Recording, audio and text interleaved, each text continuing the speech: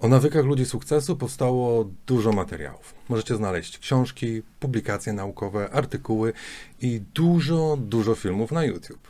Szczególnie intensywnie o tym się mówi i pisze w Stanach Zjednoczonych, ale tam pogoń za sukcesem i pogoń za podnoszeniem swojej efektywności jest bardzo silnie zakorzeniona, więc w zasadzie to nic zaskakującego.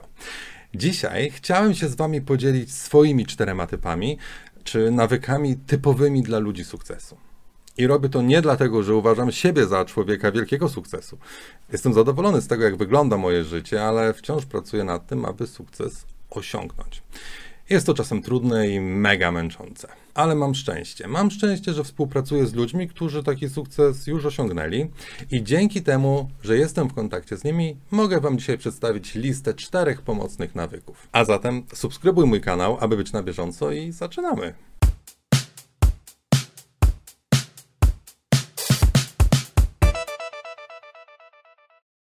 Jeżeli chodzi o same nawyki, to o tym, jak je stworzyć i jak je utrzymać, nagrałem oddzielny odcinek, więc jeżeli chcesz się dowiedzieć, jak efektywnie wyrobić tą zdrową rutynę, to oczywiście serdecznie zapraszam. Dzisiaj jednak chcę się skupić na tym, jakie są te nawyki, które mogą nam pomóc osiągnąć sukces. Po pierwsze, chodzi o to, żeby świadomie kształtować otoczenie, w którym przebywamy.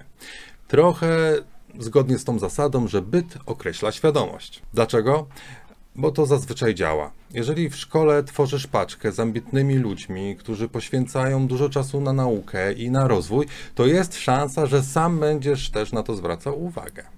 Z drugiej strony, jeżeli stworzysz grupę przyjaciół, z których każdy jest notorycznym imprezowiczem, no to raczej będziesz się nieźle bawić i to pochłonie znaczącą część Twojego i ich czasu.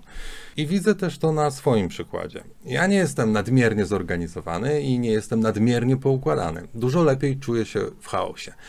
Ale postanowiłem nad tym popracować i to, co mi pomogło, to ludzie, którzy są mega ogarnięci w tym temacie. Mam taką koleżankę ze Stanów Zjednoczonych, która pod tym względem jest po prostu niesamowita. Co w zasadzie mnie nie dziwi, no bo tak jak mówiłem, w USA duży nacisk kładzie się właśnie na takie podejście do pracy. Czy jest to dla mnie łatwe? No w ogóle, ale widzę różnice i widzę efekty. I poprzez wspólne projekty, które razem mamy, udaje mi się wypracować nowy sposób pracy, taki, który zawsze chciałem.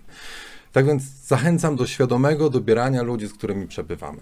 Jeżeli robicie to mądrze, to możecie na tym mega skorzystać. No i oczywiście możecie też pomóc innym ludziom, którzy szukają tych cech, które wy posiadacie. Drugi nawyk ludzi sukcesu to autorefleksja, czyli taka nieustająca rewizja swoich działań i dokonań. I może się wydawać, że to nie jest w ogóle nic niezwykłego, że autorefleksja to coś, co nam stale towarzyszy. I to jest duży błąd. To jest nawyk, który wymaga bardzo dużo dyscypliny. Chodzi tu bowiem o to, aby notować swoje pomysły i swoje przemyślenia, żeby umieć zidentyfikować, co nam się udało, a z jakiego powodu ponieśliśmy porażkę. W ten sposób określamy, w czym jesteśmy dobrzy, ale także to, co nas ogranicza, nad czym musimy pracować mocniej i bardziej wytrwale. Niezwykle pomocne okazują się też plany. Plany zawodowe, plany prywatne, plany rozwojowe, bo plan to taka chwila zastanowienia się, czyli dokonujemy tej autorefleksji i analizujemy, jakie zasoby posiadamy, aby ten plan zrealizować, ile czasu mamy na to i czy mamy potrzebnych ludzi i których ludzi powinniśmy zaangażować. Innymi słowy, przygotowujemy się, jak wyegzekwować nasze plany i wcielić je w życie. A teraz mam nadzieję, że Was zaskoczę, ale szczególnie cenne dla naszej autorefleksji okazują się te plany, w których ponieśliśmy porażkę. Dziwne? No wcale nie, bo to taki klasyczny proces uczenia się. Po prostu po każdej porażce rewidujemy wcześniej przygotowany plan. I sprawdzamy, co poszło nie tak, w którym miejscu przyjęliśmy złe założenia, gdzie popełniliśmy błąd.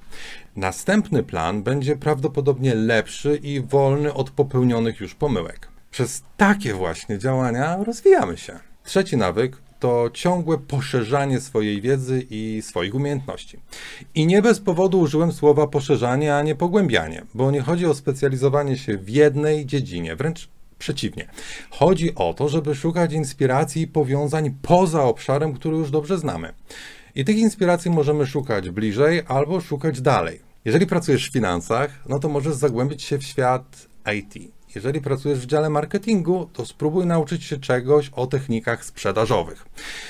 Ale możesz też wybrać naukę gry na fortepianie albo zająć się profesjonalnym kursem fotografii.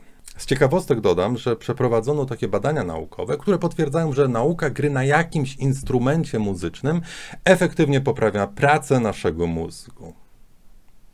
Czyli nasz mózg pracuje lepiej. I wreszcie numer 4. Chodzi o skupienie. Więc jeżeli jesteś już na tym punkcie i nadal jesteś skupiony, to prawdopodobnie jesteś w mniejszości. Jest to cecha, którą nasza cywilizacja zatraca. I oczywiście możemy obwiniać o to nową technologię, ale to trochę pójście na łatwiznę. Technologia jest całkowicie neutralna i nie ma żadnych intencji. Atom może być użyty do produkcji energii, ale też do produkcji bomby atomowej. I to człowiek, czyli my, decydujemy o tym, jak to na nas wpływa. Tak czy inaczej, ze względu na ilość bodźców, która do nas dociera, mamy coraz większy problem z utrzymaniem koncentracji. A jak radzą sobie z tym ludzie sukcesu? No, na przykład Bill Gates. On raz do roku urządza sobie taki tydzień, który poświęca wyłącznie na myślenie. Odcina się od wszystkich bodźców i myśli. Jego przeciwnicy twierdzą, że myśli o tym, jak podbić świat, a jego zwolennicy o tym, jak go ocalić. Tak czy inaczej myśli. I to myślenie i to skupienie przynosi wymierne efekty. No bo najbogatszym człowiekiem na świecie nie zostaje się przez przypadek. Więc niezależnie od tego, czy lubisz Billa, warto zainspirować się jego metodologią i wypracować dla siebie czas na skupienie, na myślenie, na zastanowienie się. I koniecznie odetnijcie się wtedy od wszystkich rozpraszających was bodźców.